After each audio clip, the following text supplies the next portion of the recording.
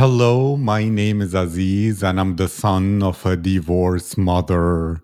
She is really my superhero. That's why it's important for me to support women to share their uniqueness, their personalities, perspectives, and emotions about this world.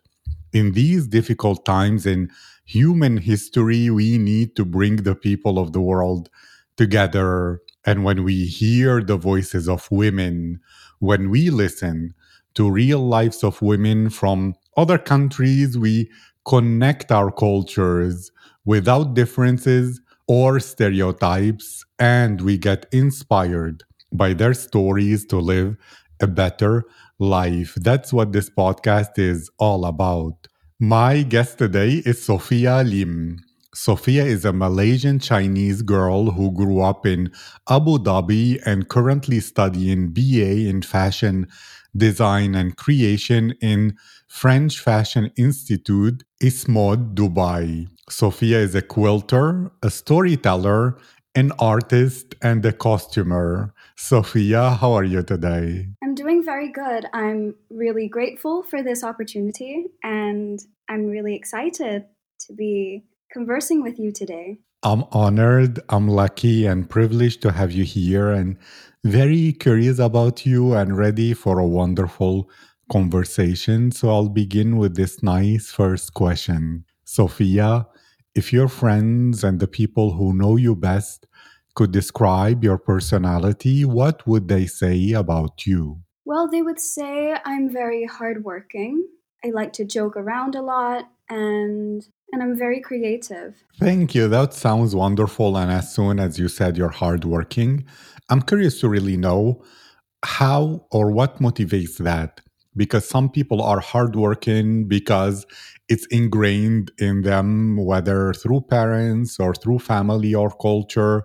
Some people are hardworking because they're so passionate about what they do, they can't sleep, they forget to eat. And some others, it's because some parts of their life are full of anxiety, so they escape from all the anxieties of life into work so that they forget the existential angst or some kind of things that can trigger within them uncomfortable feelings. Which one is you, and how do you describe your drive and motivation that leads to your hard work? So for me, a lot of it has to do with passion and drive. And for me, my work is fueled by fashion, not fashion. And for me, my work is really fueled by passion because for me, without passion, there is nothing. And without drive, there is also nothing. So I love what I'm doing. And on top of loving what I'm doing, there's also the end goal that is just so satisfying. With me being a fashion student and having to create my own things, just visualizing the end result and seeing the end result like in the flesh, like it's really satisfying. It's really gratifying for me. So yeah. I have so many questions about this, but I'll begin with this one. I believe that passion comes from inspiration. So there needs to be things in your life that inspire you. Can you walk me through how, through your eyes or in your mind, you approach the world in a way that you find inspiration? Is it because when you see some colors together and some shapes, you think, wow, it's so aesthetic? It's like a divine beauty or something incarnate, and that energy fills you? Is it feeling competent and that you're creating something in this world? Or simply when you're around the right people and with the right energy who are passionate about fashion as well, you feel the drive and you feel inspired? Or what inspires you and fuels your passions? A lot of the time, stories and life stories inspire me a lot. And I just take the inspiration from the life circumstances and just put it and translate it into clothing. So for me, a lot of my designs are very manipulation heavy, which is there's a lot of decoration on the surface. From stories, I am heavily inspired by I love picture books a lot and just storybooks. So a lot of the illustrations that are from the vintage storybooks, they just hold something so special in them that I just could not help but be inspired by their shapes, their textures, and the ideas just come. It's difficult to explain how my mind works when it comes to inspiration, but that's the best I can. Thank you. That's so interesting that you spoke about those older pictures and things. There's textures, they're holding something that inspires you. Because at first, when you spoke about people and circumstances, as I assumed it's more about really people and their stories. So it's about humans. But when you spoke about the textures and the sensations and how, yeah, the work you do is manipulation heavy, are you someone who experiences the world in a way that is more sensual, in that for you it's very important to touch things, to feel them with your body? Maybe you're kinesthetic, and so you feel emotions much stronger, but you also need to walk to feel a breeze on your face or anything, and so you're embodied in this reality?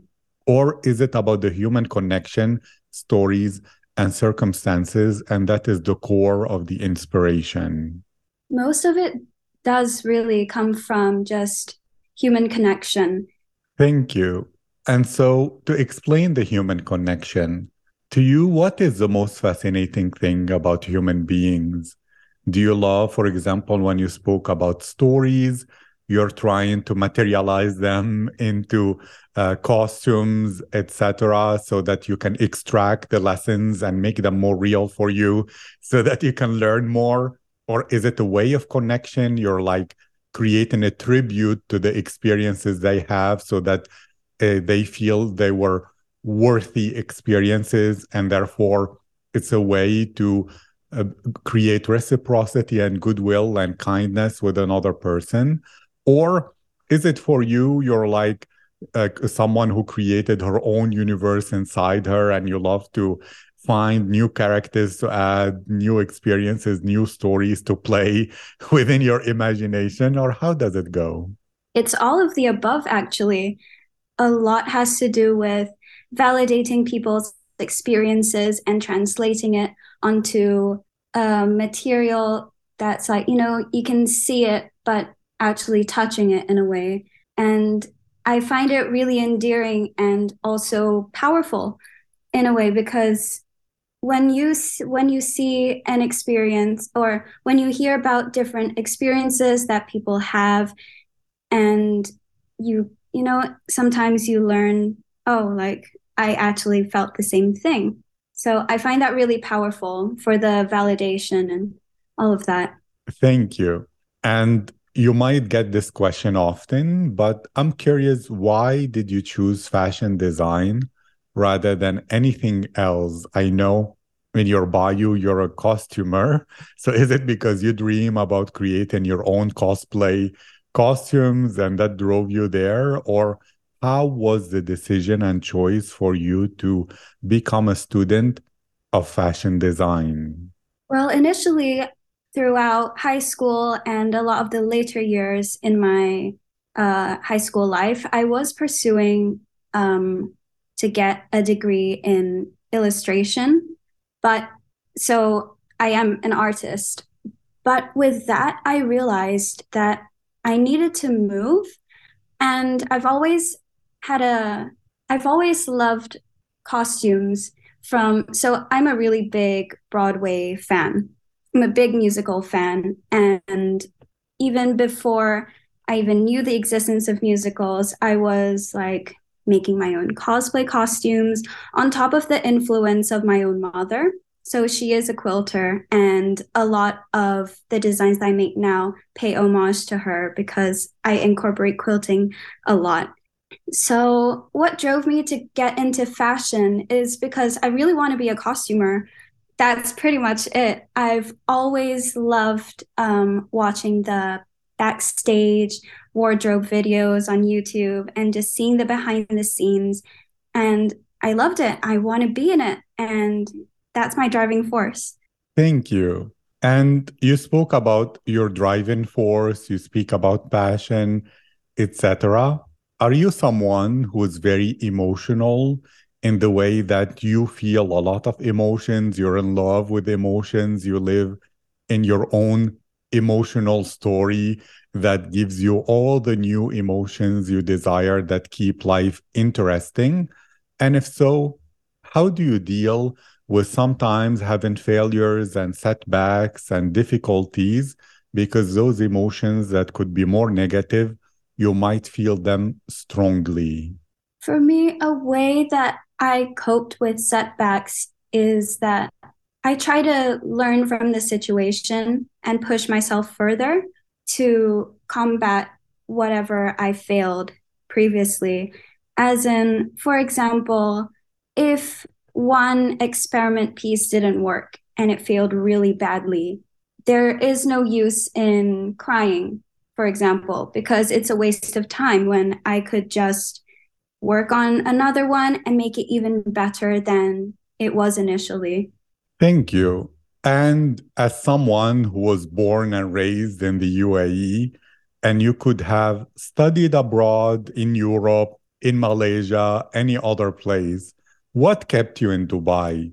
Is it to be close to your mother and family, or is it something about the culture and the people that maybe you're meeting people from all over the world? Or why not go to Milano, where the fashion center of the world is, or Paris, or London, or somewhere like that?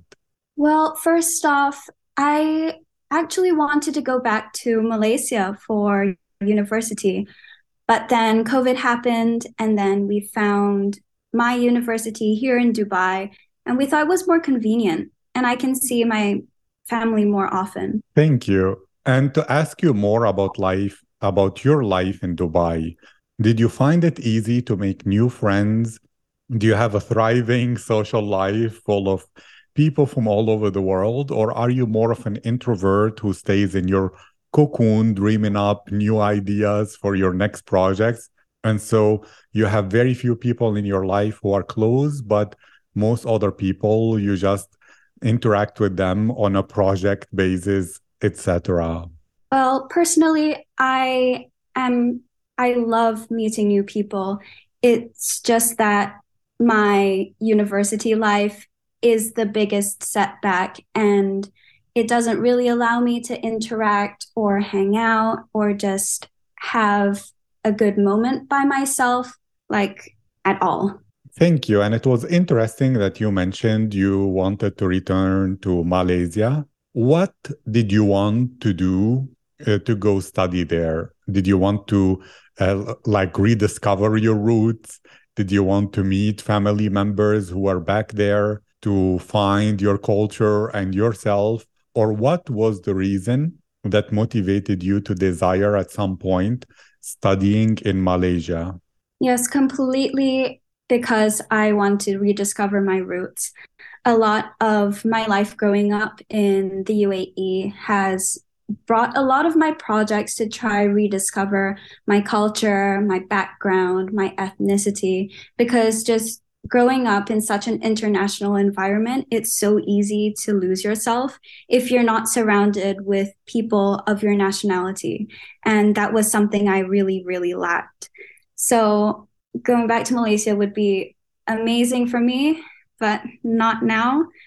Yeah, because not only rediscovering my roots, like learning to know, getting to know my family more, because since we're overseas, it's just really difficult to connect back, even during the holidays when I do see them. I don't know how to talk to them anymore, you know? I know, and I'll play the devil's advocate a little bit. Some people will say that's perfect and beautiful. You're becoming a citizen of the world, a cosmopolitan, and therefore you're the next evolution of humanity. What's bad, or how do you lose yourself if you're in an international environment, creating a new culture that is a mix of everything, like a melting pot, rather than being in a fixed culture that might have worked well 50 years ago or 100 years ago, but now in the age of AI and technology, what is wrong with being more cosmopolitan. So I personally don't think there is anything wrong being raised up in such a cosmopolitan environment. But with that and being a third culture kid, it's difficult to try immerse yourself back into your own roots and culture because you never really experienced, for example, me, the typical Malaysian girl experience. I've never grown up. I will never relate to most of my country's citizens, which I feel is a big shame. But with that, there's also the other side of the coin where even though I might not be able to, really understand my own people, I'm still able to understand others and other cultures even more because also my friend groups are very international. They're from many places in the world. And with that, there's also the good learning of other people's cultures as well. Thank you. And I'm very curious about you even more. How would you describe yourself in this way? Like you are, I don't know for the correct term, would it be called a third culture kid or someone like that? And therefore, in many ways, you needed to find your own path that will make you grow up as very different and unique. Did you feel sometimes you're misunderstood and deracinated or uprooted from everywhere? Did you need to find ways like I spoke about maybe creating your own imaginary sphere within your mind in order to create your own imaginary country and culture?